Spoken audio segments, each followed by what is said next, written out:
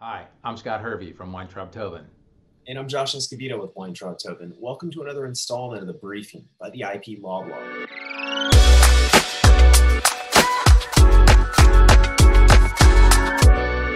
Scott, I understand Christmas has come early in Seussville. The Ninth Circuit recently handed down yet another decision upholding Seuss Enterprises' copyright interests. That's right, Josh. Over 21 years ago, the Ninth Circuit decided a case of Dr. Seuss Enterprises versus Penguin Books.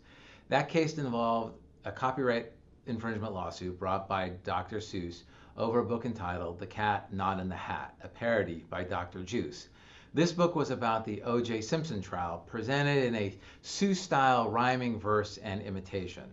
The book also presented a view of the O.J. Simpson criminal murder trial from O.J.'s perspective. Um, the book, the book's illustration included Simpson depicted 13 times in the distinctively scrunched and shabby stovepipe hat worn by the cat in the hat. Defendants claimed that their use was non-infringing fair use, and the court did not agree. Over 21 years later, the Ninth Circuit decides the case of Dr. Seuss Enterprises versus Comic Mix, which involved a copyright infringement lawsuit over a Star Trek and Dr. Seuss mashup entitled Oh, the Places You'll Boldly Go.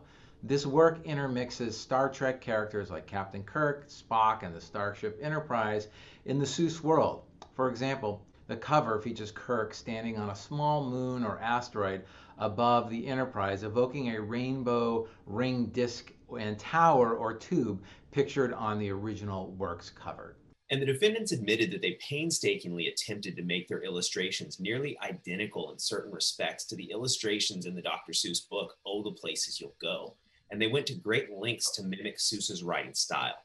The defendants claimed that their use was non-infringing fair use, though, and while the district court found that Oh, the Places You'll Boldly Go was not a parody, it found the work to be highly transformative.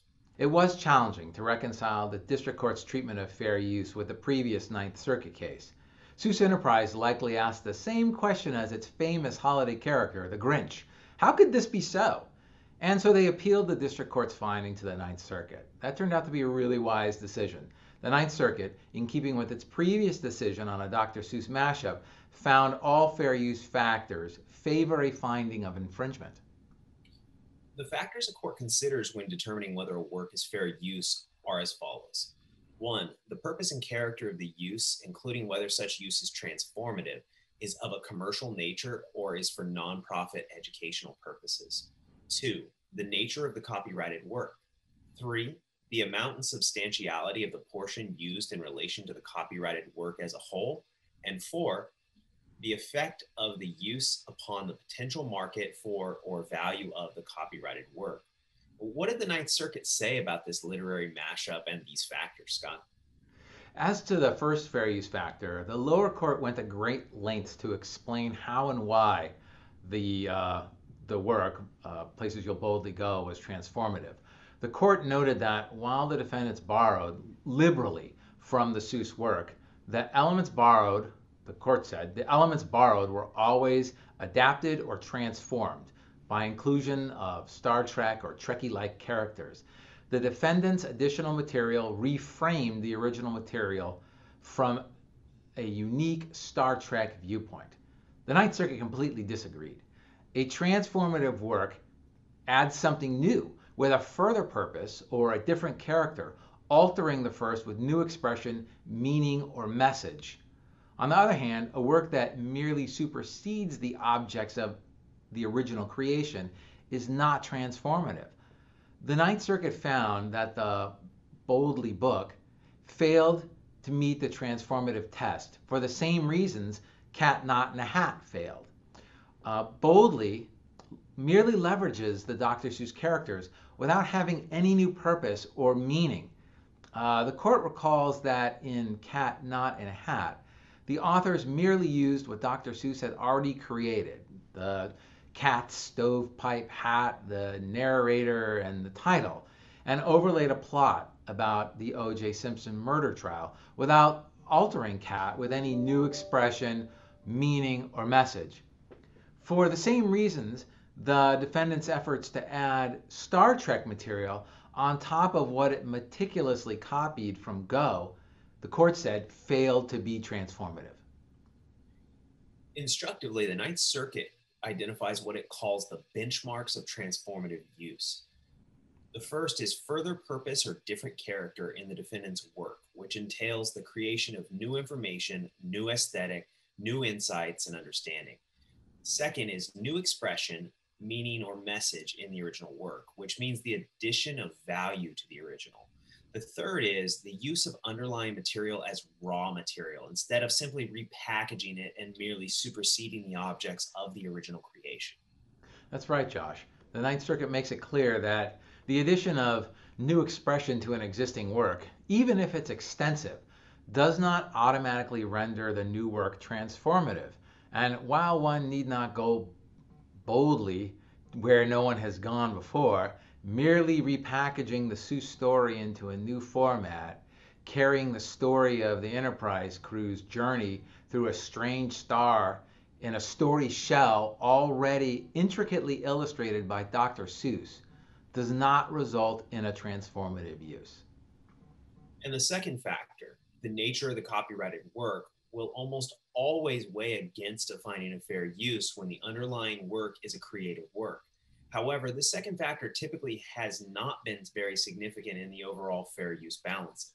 And that was the case here, Josh. The Ninth Circuit really made short work of the second factor. So let's jump right to the third factor, which is whether the amount and substantiality of the portion used in relation to the copyrighted work as a whole is reasonable in relation to the purpose of the copying.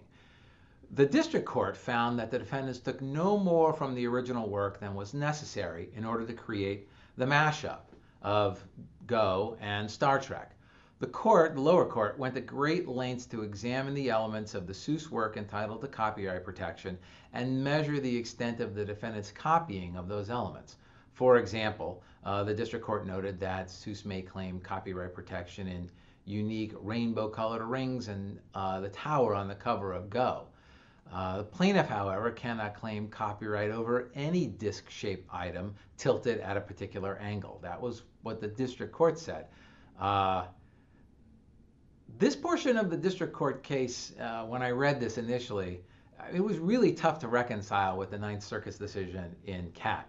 Here, the defendants liberally copied certain aspects of Go. However, the court specifically noted that the defendants did not copy verbatim text or replicate entire images. Neither did Cat Not in the Hat. The only significant difference I saw at the time that I thought could explain the desperate treatment of the factors was that Cat Not in the Hat made liberal use of the cat figure, while Boldly Go apparently made no use of any major Seuss character. Turns out the explanation of the desperate treatment of this factor was apparently due to the fact that the district court just got it wrong. The Ninth Circuit found the quantitative amount taken by the defendants was substantial, approximately 60% of the book. The court also found that the qualitative amount taken by the defendants was also substantial. The court flat out said that the defendants took the heart of the Dr. Seuss work. And in a copyright case, when the court accuses you of taking the heart of the work you're accused of infringing, you have to know that things are just not going your way. And by this point in the opinion, it's fairly clear how the court is going to rule. But what does the court say about the fourth factor, the market harm? This factor measures market harm to the original work if the infringing work is a substitute for the original work. And it also measures market harm for derivative works. Transformativeness and this factor are closely related. If a new work is transformative, it's not a substitute for the original work, nor is it a derivative work. So the district court noted that Go is an extremely popular book for graduates, and Seuss or its licensees have published many derivatives of Go.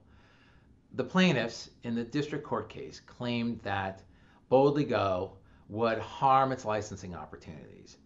The district court, found that Boldly Go is not a substitute for the original work as a children's book. And it also found that Boldly Go's impact on the market for graduation gifts or derivatives was a closer question. But because the district court found that Boldly Go was transformative, it shifted the burden to the plaintiff and required the plaintiff to introduce evidence showing harm and that showing had to be by a preponderance of the evidence. The district court found that the plaintiff failed to meet this burden because the plaintiff introduced no evidence at the district court tending to show that Boldly Go would result in a loss of licensing opportunities or revenue. The court found no potential harm to this market. As such, the district court concluded that this factor favored neither party. The Ninth Circuit said that the district court erred in shifting the burden to the plaintiff, which led to a skewed analysis of this fourth factor. In reviewing the fourth factor, the Ninth Circuit noted that the defendant's non-transformativeness and commercial use of the Dr. Seuss work likely leads to market harm to the original work and to derivatives. The defendants target the same graduation market as Seuss. Seuss had a viable licensing program and had licensed numerous versions of the original book. And the defendant's conduct, if unrestricted, would allow anyone to produce, without Seuss's permission, books like Oh, the Places Yoda Will Go, Oh, the Places Pokemon Will Go, resulting in a pirating of intellectual property. In Cat Not in the Hat, the court found that the weight of the fair use factors favored a finding against fair use. The district court in this case found the opposite, and ultimately the Ninth Circuit brought the case back around again.